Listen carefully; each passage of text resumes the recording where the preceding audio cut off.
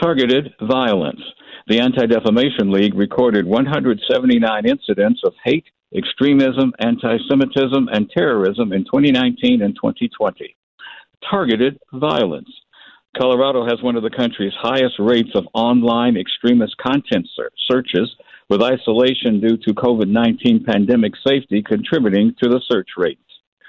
Targeted violence. Mitigation and ending such is one of the principal goals of the Colorado Resilience Collaborative. Greetings again, Amanda Morgan. Following their participation in the January 6th riot at the Capitol in Washington, D.C., extremist groups such as the Proud Boys and the Oath Keepers have been increasing their recruitment efforts. The Colorado Resilience Collaborative, comprising 20 state and national partners, works to lessen the risk to communities and individuals of targeted violence. Since the organization's inception in 2017, its executive director at the University of Denver has been Dr. Rachel Nielsen. So there is a 101 training. It's called the Community Awareness Briefing, and that is to give about a 2-hour overview of what targeted violence is. So it includes everything from hate crimes to domestic terrorism to targeted violence like a school shooting, which we're unfortunately familiar with here. Yeah. And then there's also, and that's really designed to give everybody the lay of the land so that instead of thinking, ew, domestic terrorism or violent extremism, these are really heavy terms. But if I said to you, if you found out that your kid was looking at ISIS videos, how would you even bring that subject up? Or have you noticed that there's been more tension with students around things like white supremacy or the election, that kids are having pretty difficult conversations? How would you bring that together and maintain school cohesion? But there's also a more advanced training that I give that is for teams that do this professionally. Mental health counselors, hospital staff, a variety of folks. Because this is, while a lot of people are good at recognizing suicidal and homicidal behavior, they're not sure what to do with somebody who's thinking about this stuff, but it just seems kind of fuzzy. But are there warning signs that we can look for that people could be trained to look for? And if the person that they're interfacing with meets the warning signs or crosses one of those lines, and they can call somebody. I think there's a Safe to Tell number or something like that that they can get involved with. Yes, absolutely. So Safe to Tell is fantastic for kids 18 and under. I wish we had something similar that was for adults where it wasn't a call to 911, but you can still get resources, and if it is serious, that people will handle it. Essentially, that's what my hope is, that people will feel comfortable reaching out and even running things by us, like hypotheticals, information, just so we can craft that. Because you're absolutely right. There's no profile, but there's a series of behaviors that are pretty predictable, and it starts with, and this is what I want to teach is forget age, gender, demographic. None of that is useful. Even diagnosis is not useful. What is looking at these phases of behavior. So it really starts with someone having a grievance, some perceived injustice. And so I highlight perceived because other people may think, oh, no, that shouldn't be an issue, or they shouldn't be mad about that. But it starts with that grudge.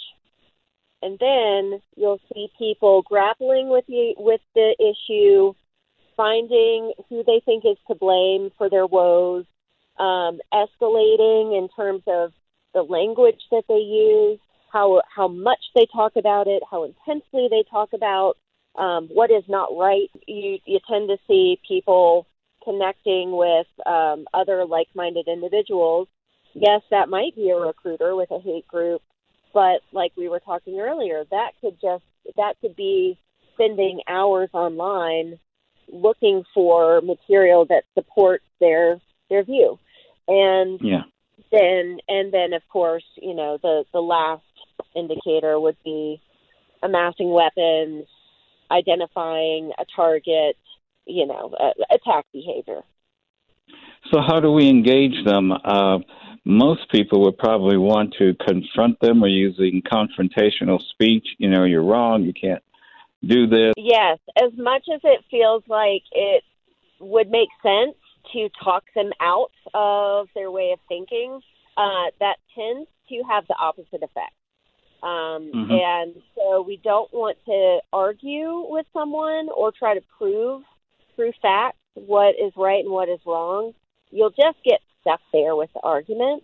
And usually people will say, the person who is slipping into that direction will say, see, you don't get it.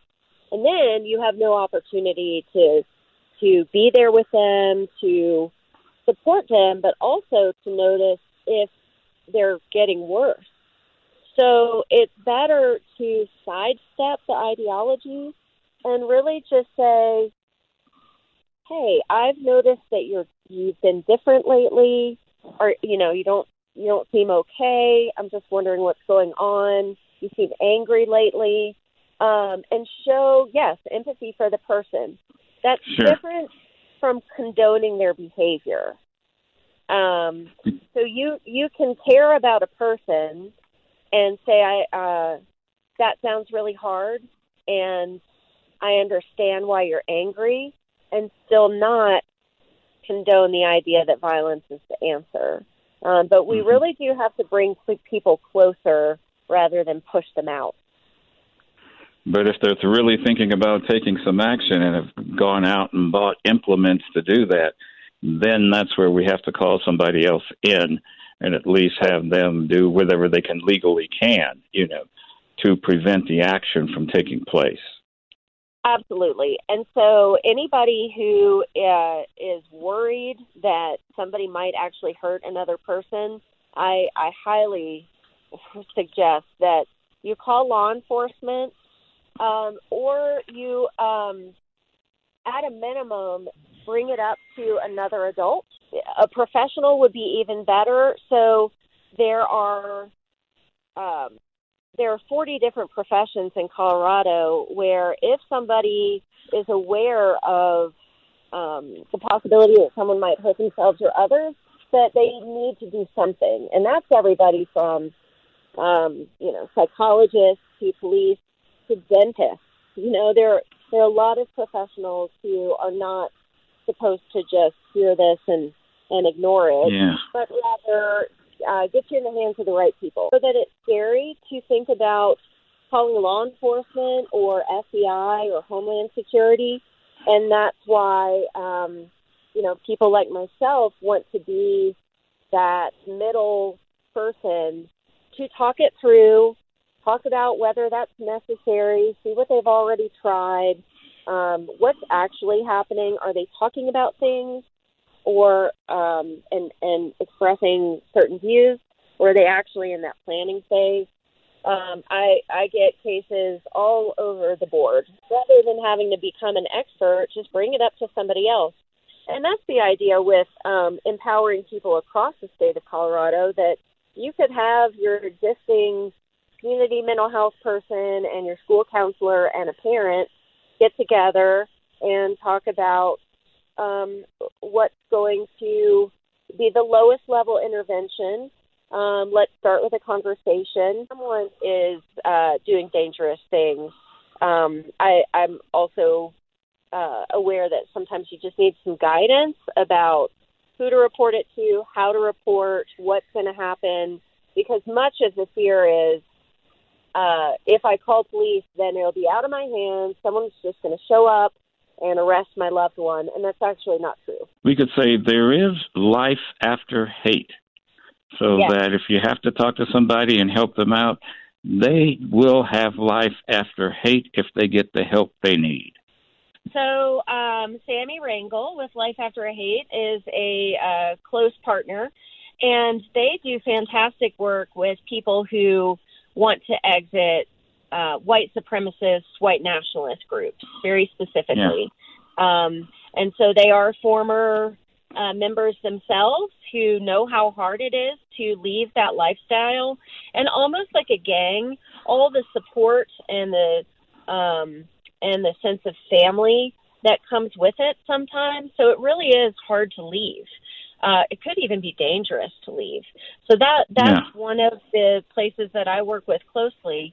Really, the idea in Colorado is if this could serve as a hub, then I can direct people to all of those good resources, materials, actual services, give you feedback, right, about some things maybe you didn't know are possible. So that's my job, is to make it easier for people to find those things. Another thing the collaborative, or at least your office, provides is support, mental health support to first responders for all the stuff they have to deal with, with Letty Slater.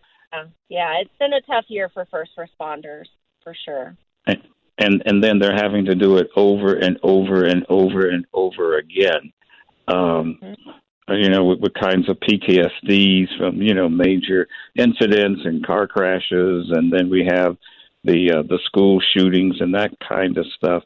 Most of the rest of the public just thinks, well, they're trained, that's their job, and they'll be okay. But from what I can tell and the work that you all are doing, that's not necessarily the case. No, there are humans too, and it takes a toll. And I don't know how many times I've heard law enforcement say that they should not be the lead on this sort of thing with violent extremism or targeted violence, that there needs to be much more emphasis in the prevention space.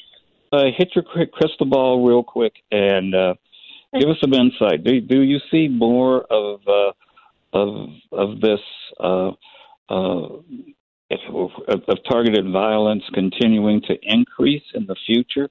It seems as if we're having a generational change that's going to happen now. And so some of the things that, let's say, the baby boomers grew up with and they don't want to turn loose of, their grandkids are okay with, and they may have a complete sea change in the next 10 years. Or do you think everybody's getting so polarized now that these incidents and things are going to increase, and then the work that the collaborative has to do, that has to increase as well? I do think this trend is going to continue for a little bit here, but I'm also very much encouraged by the national attention to the issue that we've gotten since January 6th in particular, that the Department of Homeland Security has wanted to invest in community-level work for years, and that funding is now becoming available. So $10 million was released to promote community-level work last year, and I believe $20 million will be released this year. There's also emphasis, and I work with a group with Arizona State University, the McCain Institute, to develop a service provider network so that states are talking and we can get a list of people who you could actually go to for expert services, because this is such a specific topic. And so I am hopeful that there'll be more investment, financially and with just people's emphasis on this, that will get better traction and a better national plan. I have to say the United States is further behind than a lot of other countries, Canada and Europe, for sure, in terms of addressing this through case management and prevention services. We thank Dr. Rachel Nielsen, the founding executive director of the Colorado Resilience Collaborative, for being our guest again for this edition. Working and responding in a positive manner, both as a community and individually, we can mitigate targeted violence. You can learn more of the organization's work online by Googling Colorado Resilience Collaborative. I'm Adam Morgan. Do keep in touch. Stay in your game. Do mask up when going out. Keep your distance. And we deeply appreciate you sharing a few moments of your weekend with us.